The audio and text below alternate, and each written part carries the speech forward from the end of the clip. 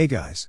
So, here we are back with the bookish stuff. I don't know why, but this always makes me happy when I speak or write about my favorite people in the world, my fellow bibliophiles.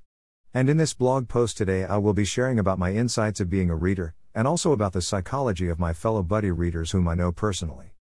Now, let's start then. There are different types of readers, and I am familiar with most of them. But let me explain about my psychology as reader.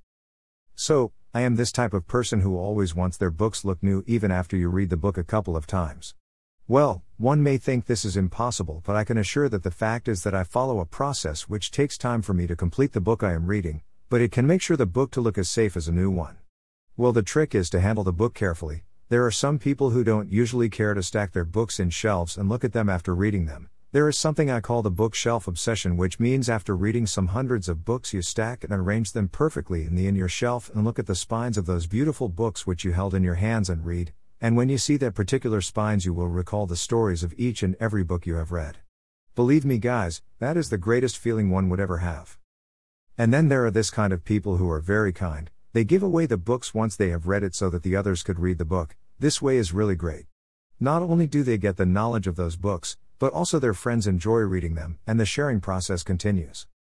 There are also people who only read the book for its content. Well, I am kinda against this kind of people. When a book is giving you something, you should treat it with respect. Books deserve respect. One should take care of their books. And the people whom I mentioned here are the people who have books with broken spines, who use the dog ear trick and have the folded corners. I have read many books, and till this day there isn't a single book I have read has its spine broken or has its corners folded. If it is possible by me, it is possible by everyone. And, now let's come back to the point.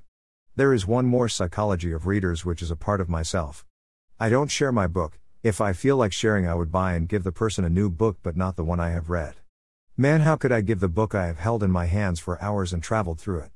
I have a bond with it. There is a relationship between me and the other hundreds of books I have read. There is this last thing I would like to share about readers, mostly me. So, I am that kind of person who cares more about his books than his own health. I know it is not cool, but sorry guys, I can't resist that sordid character in me who shows his face when there is someone responsible for the damage of my books. I mostly don't allow anyone to touch my books either. They are my only treasure. And once you start to read books guys, you will need more books. You wouldn't go for anything illegal or immoral. You will become a total book nerd and you will not care about any other damn thing in this world. Yours one and only, the Masked Bibliophile.